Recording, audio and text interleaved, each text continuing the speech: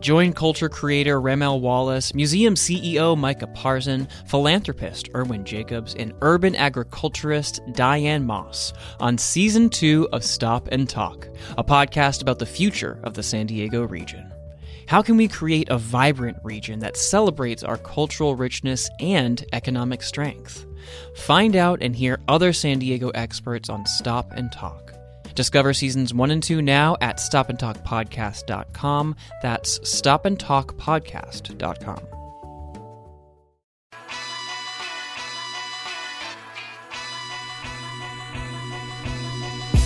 Yes, I vote because I feel like as an African-American female, like I want my voice to be heard. And conservative values. So I vote very conservative, so I try to vote for candidates that have very conservative viewpoints. Oh, I don't vote anymore now. Why not? Just because I don't. I vote because it is our right to vote, and I take it seriously. This is San Diego Decides, a podcast by Voice of San Diego. I'm Sarah Libby, and I'm here with my pal, Rye Rivard. Hey, Sarah Libby. Hey.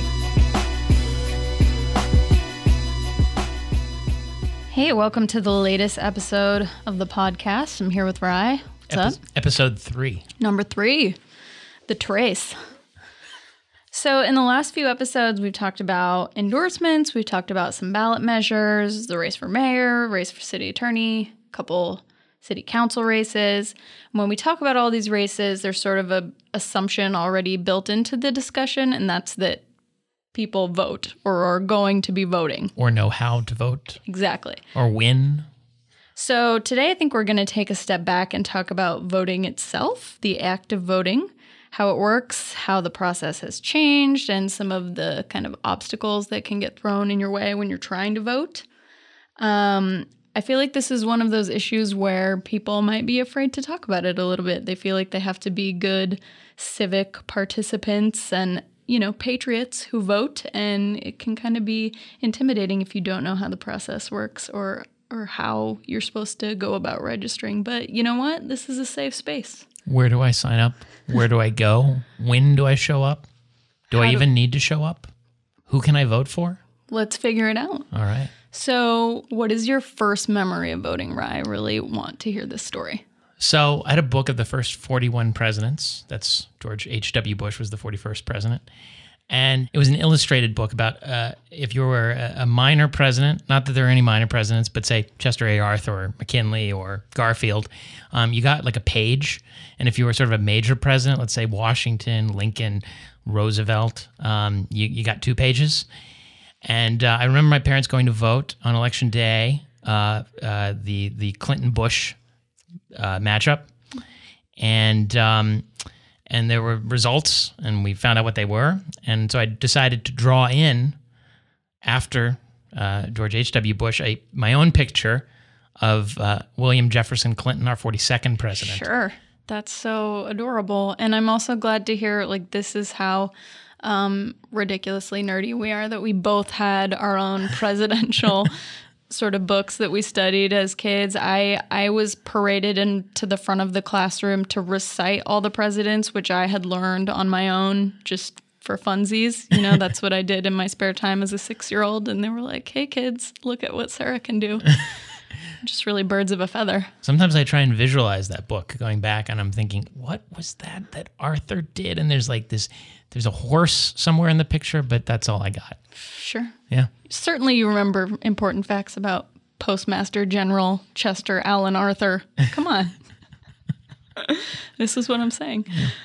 So I feel like my first memory of voting is not nearly as twee as that. I just remember sort of sitting outside at the end of cross-country practice at USC. It was my first presidential election, and I was still a registered Oregon voter. Oregon's vote by mail. I was in Los Angeles, just filling out that mail ballot for president and feeling like, this is heavy, man. Here I am. I'm doing it. And I mailed it back. But actually, voting by mail is part of what we're going to talk about today. And someone who would like to see more people able to vote by mail is Congresswoman Susan Davis. So until I started studying this effort that she's been working on for a while, we live in magical California. #BestCoast. It's relatively easy to vote by mail if that's how you choose to do it. But apparently in other states, it's sort of like when you're trying to get out of jury duty and you have to facilitate like a really important excuse, like a doctor's note or my boss is going to fire me if I am on this jury. I guess you have to do that. And, you know, half the states of the country say, I am going to be out of town on election day. Here is my plane itinerary or what have you. Here's a note from my doctor that says I can't make it to the poll, just to be able to vote by mail. And so Susan Davis is pushing this effort that would allow people, just if they opt to vote by mail, they should be able to do so. And she's introduced this bill multiple times, and we actually have a clip of her introducing it back in 2005 on the floor of the House. So here's a listen at that. A bill to allow any eligible voter to vote by mail in a federal election if he or she chooses to do so. In my home state of California, voters already have this right. California is one of 25 states that already provides this convenient alternative to voting. While I personally love the ritual of going to the polls to vote, I know that getting to the polls on Election Day is often difficult, and for some, it is impossible. That is why I have introduced a bill that builds upon the growing trend of states to bring the polls to the voters. And that was Congresswoman Davis about more than a decade ago, but she's still pushing the issue, and we've talked to her about it. So this is going to be for our next podcast. I'm not sure if you've seen it, but we have a new podcast that's all about the 2016 election. And this latest episode, I think we're going to talk all about voting and voter access. So we were excited to get a chance to talk with you and some of the proposals that you've been working on for a long time. Great. Happy to do that. I think what we're most interested in is the Universal Right to Vote by Mail Act, which has been in the works for a long time and pushed several times. So I guess, could you just talk about the idea behind it and what motivated you to work on this? Yeah, I mean, I guess the beginning of it really came when we were watching some of the returns in Ohio one year, and hearing a nurse talk about the fact that she couldn't get to the polls on time. And it just seemed quite remarkable that here we are in California, and we have universal, right to vote, and, no excuses. And people in other parts of the country just can't do that. It really means that, they're quite disenfranchised, because anybody who's working a shift that just doesn't accommodate that voting is kind of, out of it. And we've seen just even in the primary how difficult it is for people when the registrar in an area, by virtue of the county, decides to cut back on their ability to hold voting places open. So if people could vote by mail everywhere without having to have an excuse, and we've seen the kinds of excuses that people are required to give, it's funny, if you actually get sick on election day, you probably didn't know you were going to get sick, which means you probably didn't go to the doctor in order to get a permission slip so you can vote by mail. It just doesn't make a lot of sense. And when you talk to registrars about this who are, in those communities, like we are in San Diego, they just know that it is, they may end up in a drawer somewhere, but people can't really follow up with that. And, even if people weren't being straightforward about it, it just doesn't make sense. So that's why we've been so involved in trying to do that. And the real concern is that we have communities and states like California that I think that are trying hard to be sure that people have access.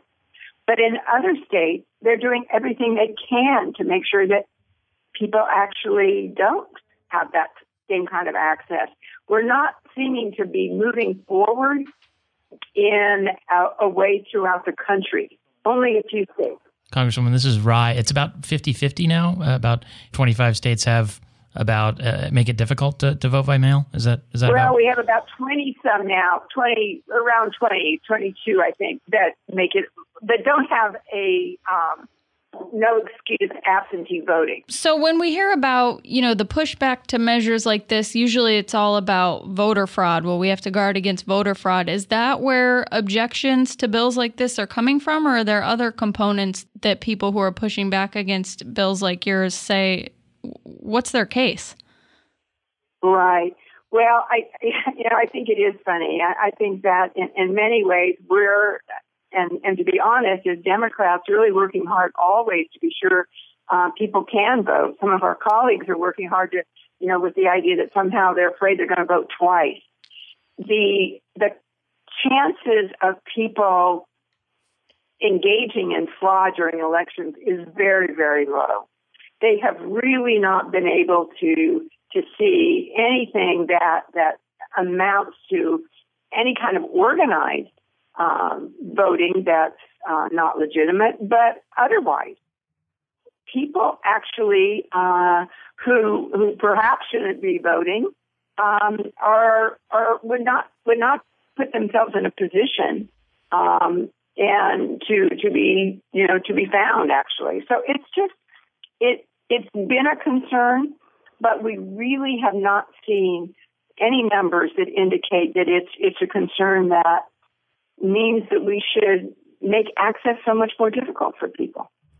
And what's the fiscal component of this? I've seen here at the local level with efforts to have special elections be vote by mail. San Diego is now part of a pilot program in which special elections are all mail elections. And the case for that was really that it costs less to have people vote by mail than, per voter, it costs more when they vote in person. Is that the case with this bill, or is there a financial case to be made? In our Universal Vote by Mail Act, no, there's really not a cost at all. And what we have to do is what's happened in states like Oregon as well, where they actually have gone to an all-mail ballot now. They don't even bring people to the polls. I think people can go, perhaps to the registrar if they want to, but they don't have voting stations throughout the state.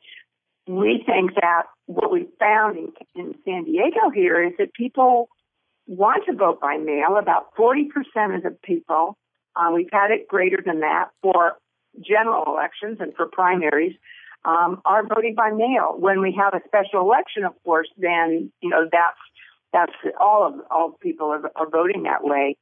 But even here, when we have bills and we're trying to score them, they really don't see a cost factor involved, and especially when you think about what it takes to have voting booths and even the electronics throughout the entire community.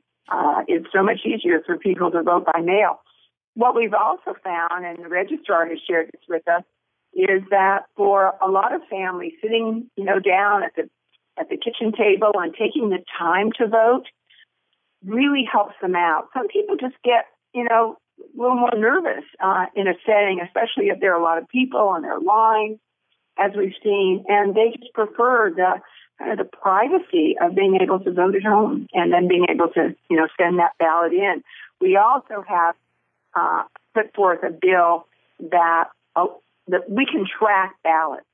So people know, just like they, track a box on UPS, that they can track their ballots as well, and they know when they've gotten to the registrar and they know they've been counted.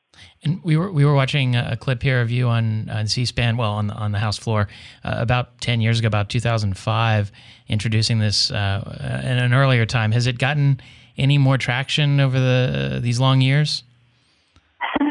Well, in many ways, I can't say it has. I wish it has. We've been unable to get our colleagues who vote by mail, even in California,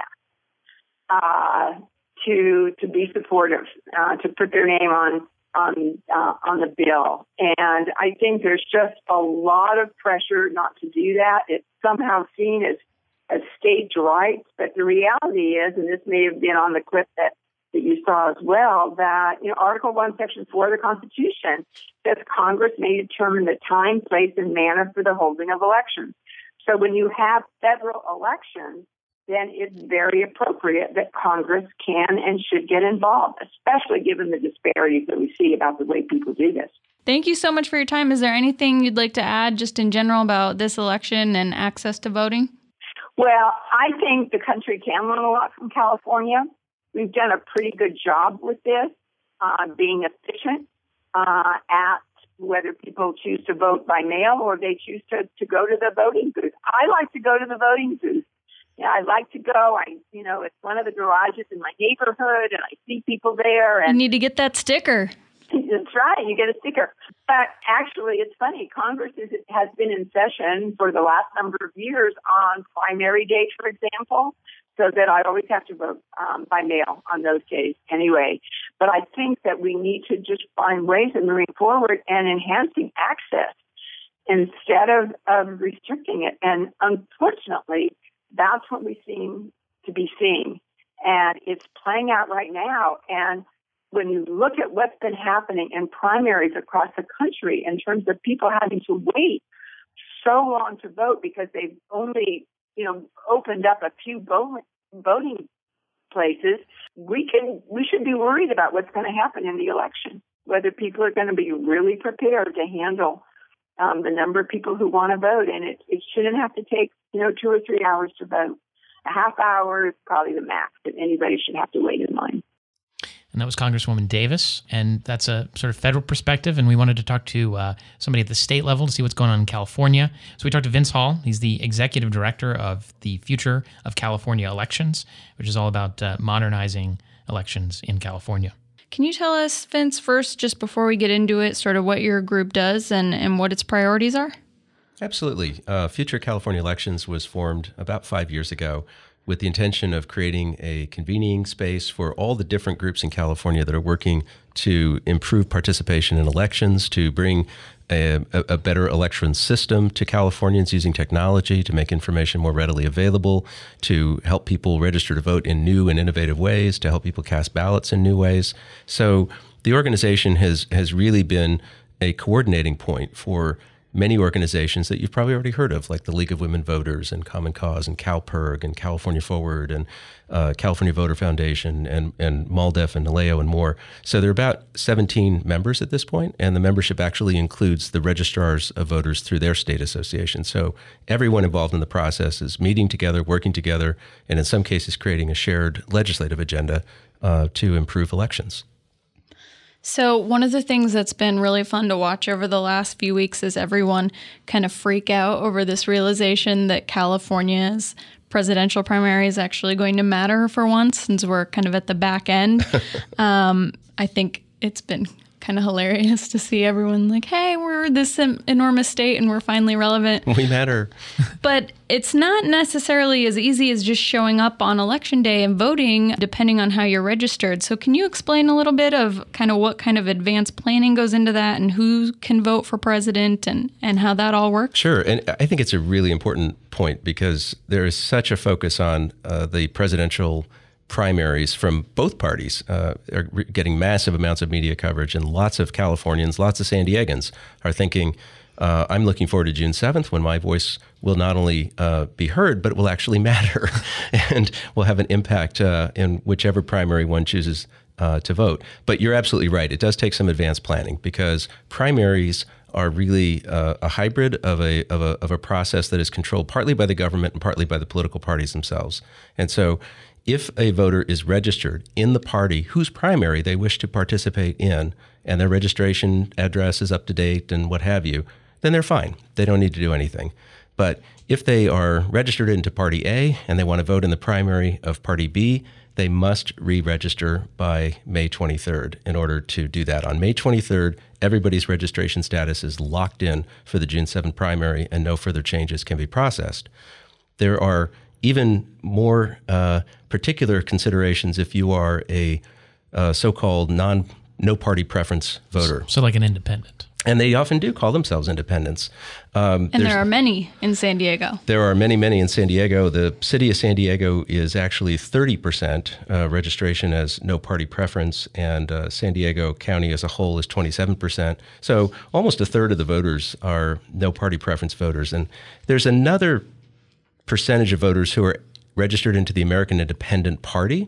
And some of them are legitimate members of that party who share that party's ideology. But frankly, some of them are people who want to be independent and think that's the appropriate box to check. So we always wonder how much of the AIP's registration is truly people who subscribe to the orthodoxy of the party. But if you consider yourself independent, meaning you typically people say, well, I'm not a Democrat or a Republican or a minor party member, I'm an independent. The only way to register that way is no party preference, and about almost a third of San Diegans are. So for those voters, if they wish to vote in the Democratic primary, then they are allowed to request at the polling place or for via mail a Democratic Party ballot. If they want to vote in the Republican primary, they actually have to re-register as a Republican by May 23rd. Now, the election officials are catching some flack about this, and there's some accusations that the election officials are favoring one party's primary. Nothing could be further from the truth. These are the rules of the parties themselves. So the Democratic Party, the Libertarian Party, and ironically, the American Independent Party have already voted to allow no party preference voters to vote in their primary. The Republican Party voted to only allow registered Republicans to vote in their primary. And, there's arguments back and forth, and I can see both sides of the argument, but that's just the reality. So if you're a no party preference voter and you want to vote in the Democratic primary, you have to make a point of asking for that ballot. If you want to vote in the Republican primary, you've got until May 23rd to re-register as a Republican. And so if I'm a small I independent and I want to try to block Trump, say, I need to do something. What do? I go to the courthouse? I send something in by mail? What am I doing? So yes, you in that scenario, you wanted to register as a Republican by May 23rd. You can do that in a whole variety of ways. There is a website, registertovote.ca.gov is an online solution for that, and that works right up until 11:59 p.m. on May 23rd. You can go to sdvote.com, which is the website of our county registrar of voters, Michael Vu, and there are options to register there. There are voter registration forms available in a variety of places. And on the Secretary of State's website, there's even a text solution, and there are other options for re-registering. So it's become so easy to register to vote that we really don't have any excuses left. And all of us just need to know the rules, because I suspect that on June 7th, there are going to be angry voters at polling places who are saying, I wanted to vote for this candidate, I wanted to vote for that candidate, and now you're telling me I'm not allowed to do so? And that is because of the complexity of the rules that affect primaries. In November, for the general election, it's a whole different ballgame. Every qualified candidate will be on every voter's ballot, and you simply just have to make sure that your registration is up to date with your current address, et cetera. So you mentioned all the different ways that you can register to vote now, even texting. I didn't know that was an option. Can you give us sort of just a rundown of the changes that have been made to voting over the last couple of years, and what you think the biggest ones are, and what you'd still like to see happen? Sure. The voting system is incrementally getting better. It is frankly still largely run the way it was run in the 1950s. But to give you one example of a recent enhancement, under the old rules, if you treated your ballot like you treat your tax return, that is, I mailed it on April 15th, it's timely filed. If you treated your ballot that way and you mailed it on Election Day, it didn't get counted, because the rule was it had to be received by the election office by the close of polls, 8 p.m. on Election Day. So a law was passed 2 years ago, which adds a 3-day buffer to that. So if your ballot is postmarked by Election Day and received by your county registrar of voters within 3 days of Election Day, you're in great shape. Your ballot's going to get counted. There's not going to be a problem. So there were literally thousands and thousands of ballots across the state of California that were not being counted because the voters were treating it analogously to their tax return and mailing it too late to be counted by Election Day. So that's an important enhancement. We also, because of San Diego Assemblywoman Lorena Gonzalez's legislation, we have created the first automated voter registration system in California. There are about 6.5 million people in our state who are eligible to vote and aren't registered. And of course, you can't vote unless you're registered. So registration is for 6.5 million Californians, at this point, a barrier. So Assemblywoman Gonzalez's bill will create through the DMV a process where every time somebody appears at a DMV office to conduct a transaction, they will mandatorily have to go through a voter registration prompt. They can choose not to register. You still have that right, but you're at least going to be forced to make the decision to not be registered as opposed to simply never getting around to it. And when does that go into effect? Is that going to be a factor in the November election, or is this kind of happening after the fact? It will be after the 2016 elections are concluded. We expect that it will be begin sometime next summer at the latest. And I'm not a big fan of the post office. I always forget to check my mail, and I do pretty much everything online now. When can I vote online? When's that going to happen? Well, online voting is a very controversial topic. And of course, every single day we open our newspapers and online, of course, to find that there are new hacks into supposedly secure systems, whether it's government systems, Defense Department, corporations, Target, Home Depot, you name it, and they've all been hacked. And of course, most recently today, this week we've learned that the government has figured out how to hack through the iPhone's very secure encryption methodology without any help from Apple. So they say. So they say, right, we'll see. But the bottom line is that the basic architecture of the internet, the basic infrastructure of the internet has not shown itself yet to be secure enough to conduct our elections. And none of us we would all love to vote online. How convenient, how easy. But none of us want to wonder or learn after an election that the election had been hacked, because there's no way, there's no audit trail with which to go back and find the errors and to correct them. With paper ballots, you always have accountability. You have an audit system that allows you to essentially recreate the election precinct by precinct based on demonstrable physical evidence of what happened. But when you're talking about digits in a computer, you don't have that permanent record, that permanent accountability with the way the internet as is designed currently functions. And so what if I'm trying to hack the election myself? One vote always counts, right? As Rye does. And so I get my mail-in ballot. I'm a permanent mail-in voter. And I decide I'm going to send it in a couple of days before the election. I'm going to show up at the polls, see if I can vote again. What's gonna happen to me? Well, and I'm gonna answer that really directly, but I have to say at the outset that form of fraud, voter impersonation, is exceedingly rare. There have been many studies done to look at the frequency of voter impersonation fraud, and it's just not a systematic problem with American elections. It's just really a rare outlier. However, if you look at the things that are being done to make elections more convenient, they are also things that make elections more secure. So when you vote in a 1950 style precinct polling place in the neighborhood garage with the dog tied up to the door and the cute little card table holding the voter rolls, no signature on those poll books is verified against the voter's signature on file, unless obviously there's some investigation of some allegation. But for the most part, they don't get verified. When you vote by mail, which is the method of choice for a rapidly growing percentage of Californians, 100% of the signatures are verified against the signature on record from the voter registration card. So it's just an inherently more secure system. So to your point, if you send in a mail ballot and you also vote at a polling place, the fact that you requested a mail ballot, if you did it early enough, will be noted on the rolls at the polling place. So the first thing they're going to say is, hey, can you surrender the ballot we happen to mail to your house? Right. And if you say, I don't know what you're talking about, you're going to end up voting what's called a provisional ballot, which means they'll let you vote, but they're going to put it in a sealed envelope. They're going to take notes on what the cause of the question was. And then an official at the county office is going to do research to make sure you didn't vote twice, because they'll have a record of that. And if the dog scares me away, do I have to vote at the polling place closest to me, or can I go near my office, or do I have to vote where they told me to vote in the first place? Yes, and I've met that dog. He's a little scary, but the answer is that you are supposed to vote at the polling place that is printed on the back of your sample ballot, that is your home precinct.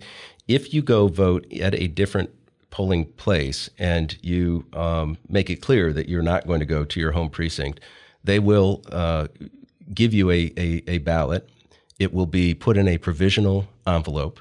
And any votes that you cast at this other polling place, that were not available to you had you voted in the precinct you were supposed to vote in will be redacted from your ballot. So they'll count your vote for president, but they're not going to count your vote for Encinitas City Council if you were supposed to be voting in Chula Vista. This is a bad idea to go vote in a different polling place, because your vote doesn't get counted until days or maybe even weeks after the election. It's subject to adjudication. It might not be counted at all if there's irregularities associated with it. So we really encourage people to follow the instructions of the registrar of voter and vote in the home precinct to which they are assigned.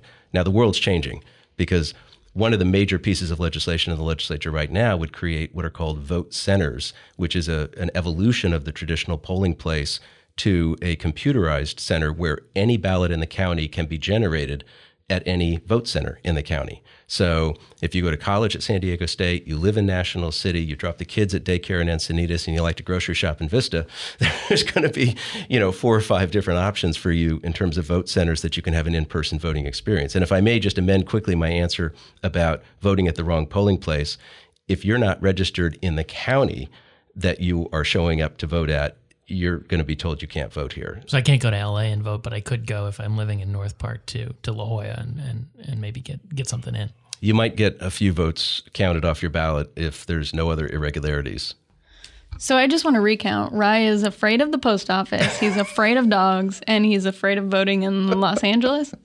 I think he has. It must be hard. It must be tough. He's democracy phobia. So we have talked to Congresswoman Susan Davis, who has been pushing this effort to kind of expand access to voting by mail in states unlike California, where they do make it hard. Do you see, as groups like yours push for more access, do you see it kind of going the way of more people voting by mail, or do you think the answer is in, these more regional centers where it's easier to go from work or from school, or is it kind of a combination of the two? It's definitely a combination of the two. To a certain extent, the voters are making this choice themselves. I mean, it's sort of like the advent of commercial aviation, and people were saying, are people going to still ride the trains? Should we force people to do the other? I mean, the customers are choosing what to purchase here. And in this sense, they are opting to participate in elections by receiving a ballot in the mail at percentages that are higher than they've ever been in the history of mail voting. And there's some policy reasons for that. When Governor Davis was governor, he signed a law that allowed people to opt to a permanent vote-by-mail status for no reason other than personal preference. Prior to that, you actually had to have some disability or inherently permanent reason for being a permanent vote-by-mail. But now we view it as a convenience to the voter. So, by the way, just because you receive the ballot in the mail doesn't mean that you return the ballot by mail. So probably the fastest growing approach in California is receive it by mail, but return it in person. And that is a very sizable chunk of voters. So when we talk about, quote, vote by mail, unquote, we're kind of lumping 2 different methodologies into one thing. But you're absolutely right. Not only are, in some places, up to 60 or 70% of the voters getting a ballot in the mail, they are looking for a more robust in-person voting experience. And we have voters, in California, there are many languages covered by the Federal Voting Rights Act. So the registration site for the Secretary of State to register to vote has 10 different languages available to it. And getting materials and getting a voting experience that is competently presented to people for whom English is not their primary language is something that can often be accomplished by mail, but sometimes it's better accomplished using technology at a vote center. Voters with disabilities who need special technology to cast a confidential, secure ballot without assistance from somebody who can see how they're voting, that sometimes is best achieved using technology at a polling place. So the solution in Senate Bill 450 that the state legislature is considering this year, the solution that's been implemented in Colorado, is a hybrid system that incorporates the best of a modernized polling place with the most convenient vote by mail and ballot drop-off options. We talked about if I'm an independent, small I independent, and I wanted to vote in the Republican primary, what I would do.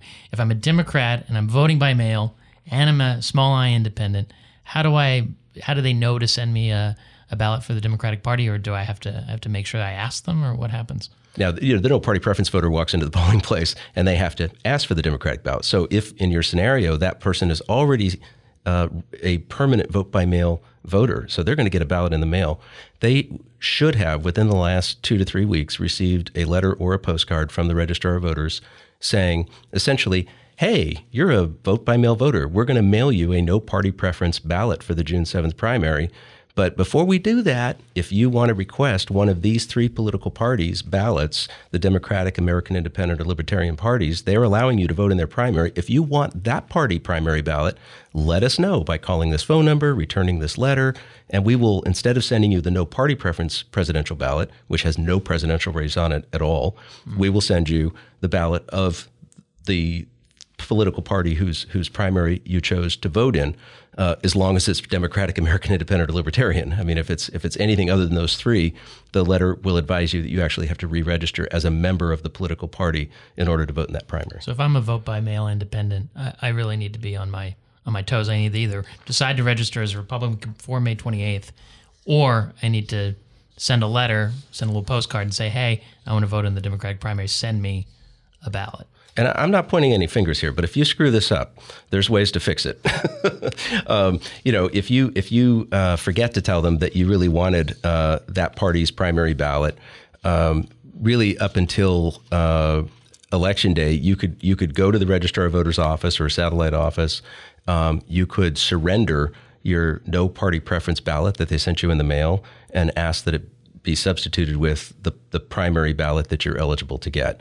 As long as it's one of the three parties that are open to you, lowercase independents. So let's talk about the voter reform that everyone wants to know about. We've just been beating around the bush up until now. Can I take a ballot selfie? And if not, when will that be able to happen? What are the rules? This is really what I need to know. This is the most critical stuff. I'm glad we saved the important stuff for last. Technically there are ballot privacy laws, and it seems silly, right? Because we take selfies just about everywhere else. It's a very serious issue to me. Did it happen? Did you vote? How will anyone know if I voted if there's no Instagram of it? Right. Well, and of course, the on the serious side, so the question is, how will someone not know how you voted if you don't take a selfie? So, there are examples of coercion in elections, and there are coercions, unfortunately, within families. There are coercions within employers. There are coercions within all kinds of social relationships, and so there's good thinking behind the idea that you should never be allowed to take a photo of your ballot, because you don't know who's doing that volitionally versus who has been coerced into taking a picture so that someone else's agenda is advanced through their vote. How am I going to get my whiskey when I come out of the polling place if I don't have my selfie? Right. So you can imagine Scott Lewis figuring out which employees have not posted their selfie of their ballot. I'm just kidding, Scott. But it is, so there's some serious thinking. But there is legislation proposed that would essentially legalize ballot selfies and allow people to take those photos. So it's an ongoing debate, but it's not as no brainer as it seems at first blush. Just have to settle for that sticker. Darn. It's a pretty good sticker. And it's available in multiple languages. Vince, thank you so much. Is there anything you want to add about how we should vote or what's next in voting? Well, my organization, of course, is completely nonpartisan, but I just want to make a really strong, desperate pitch for everyone in your listening audience, whether they're conservative, liberal, right down the middle. 14 people. We have more than that. We really do. But it's really, really important. And, just to share with you that in 2014, the voter participation rate in California was so bad that the average voter was older than the average Californian's parents. So it was really a grandparent electorate. And in our state in that year, an 18 or 19-year-old was more likely to get arrested than to vote in a statewide election. That's from my friend Paul Mitchell with Political Data, who is the data guru of California politics. Wow. And these are pretty scary statistics. And so, people from their mid-30s and below were just virtually non-existent in the election. And we had a 42% turnout of registered voters. That's actually only about 21% of eligible voters, because not only do we have non-participating people, but we have non-registered people. So these numbers are really terrible. And the fact that you don't vote doesn't mean that you haven't voted. A non-vote mathematically is simply awarding power to those who oppose your views. So mathematically, it is easier to achieve a majority of anything when the other side has people not participating. And so we have to dispel this notion that just because you don't vote, you don't live in a democracy. We still live in a democracy. There was a robust, enthusiastic debate by the folks who wrote our system of government, our Constitution, as to whether ordinary people should be entrusted with this responsibility. And there are many Californians and many people in our community today who are doing everything within their power to say that that debate was wrongly decided, that I, as a normal person, should not have this responsibility. And some of our candidates are chipping in too. And doing their best, right? Yes. So, but the power in politics of special interests, of big money, fills a vacuum that's created by the absence of ordinary people from the process. So I appeal to everybody to please take this seriously. This is a bedrock foundation of our government. This is something that many tens of thousands, hundreds of thousands of Americans have given their lives to protect and to make possible. And you can honor them, and you can improve our government by participating in elections, no matter what your perspective is. But apathy, disengagement, disillusionment is a cancer that is going to really cause serious problems down the road.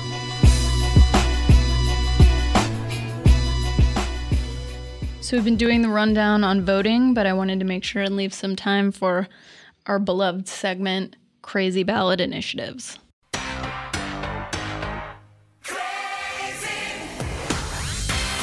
So I want to caveat why I'm labeling this proposal crazy. If you've covered education at all, you know that the issue of charter schools can be really controversial and ignite a lot of passion. So I want to try and insulate myself from some blowback here, let's be honest.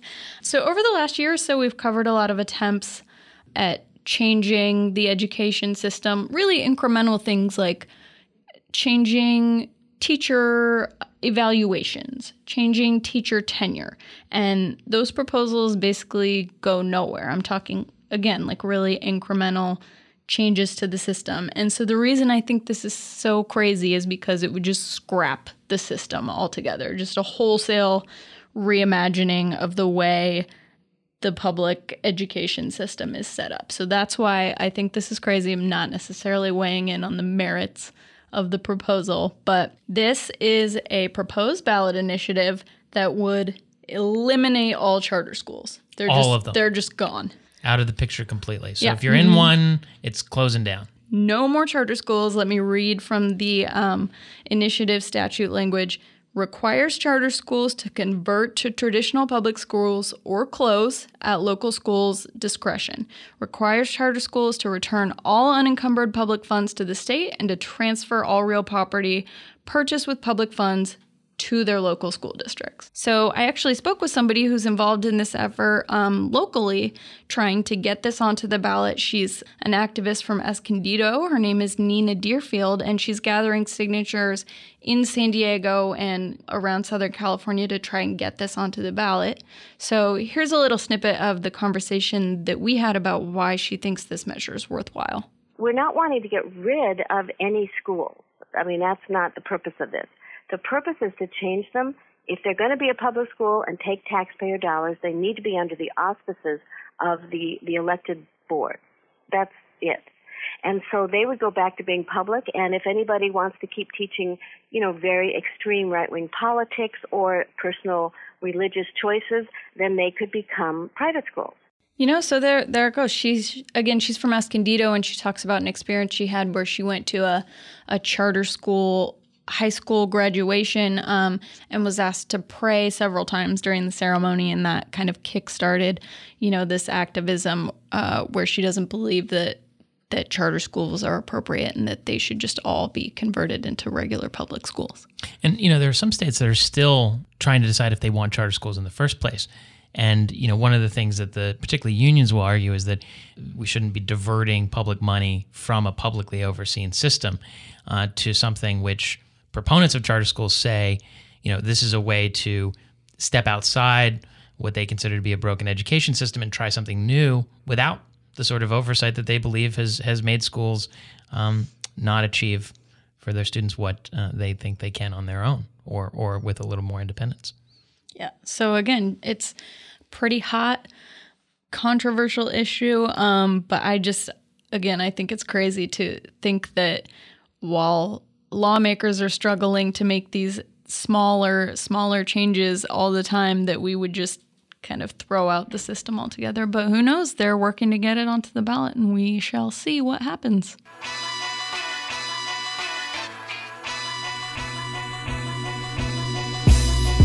All right, let's talk about our favorite things that happened this week. Tell me what your favorite thing is. This was something that happened to me a while ago, but I was thinking about it talking to Vince Hall. There's a story, I used to cover politics in West Virginia, and there's a story that happens in southern West Virginia where there's been allegations and really was some voter fraud over the years, and some allegations of buying elections and all the stuff you'd imagine, and with machine politics. And there was a story that went around, and it's about a young man, a boy, and his father from a prominent political family. Not sure if this is true, but they're walking around a graveyard one day, and they're writing down names on the tombstone. And the boy says, "Dad, can we leave now?" And the father says, "No, son. The other half of the graveyard has just as much right to vote as the half that we've already written down their names on." Oh boy.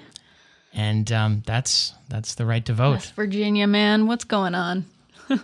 But a very thematic, appropriate story. I love it. So my favorite thing this week, I'm really excited about this. You guys have been waiting for a long time to roll this out.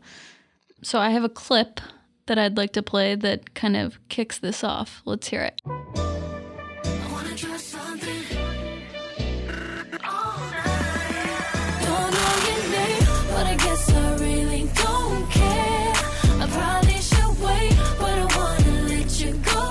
All right, so this is a song that's on the radio right now. It's a new jam by an artist named Zendaya. She's part of Taylor Swift's squad. Really hot right now. But if you caught it, that song includes heavily a clip from TLC's Creep. So my favorite thing this week, and always, is the return of the 90s. It's just a glorious renaissance right now. You've got O.J. Simpson in the news. You've got the Clintons on the campaign trail. And we have new episodes of Full House. What a time to be alive. Again. It's happening for the second time, and I'm just really happy about it. So that's how I wanted to close out the week.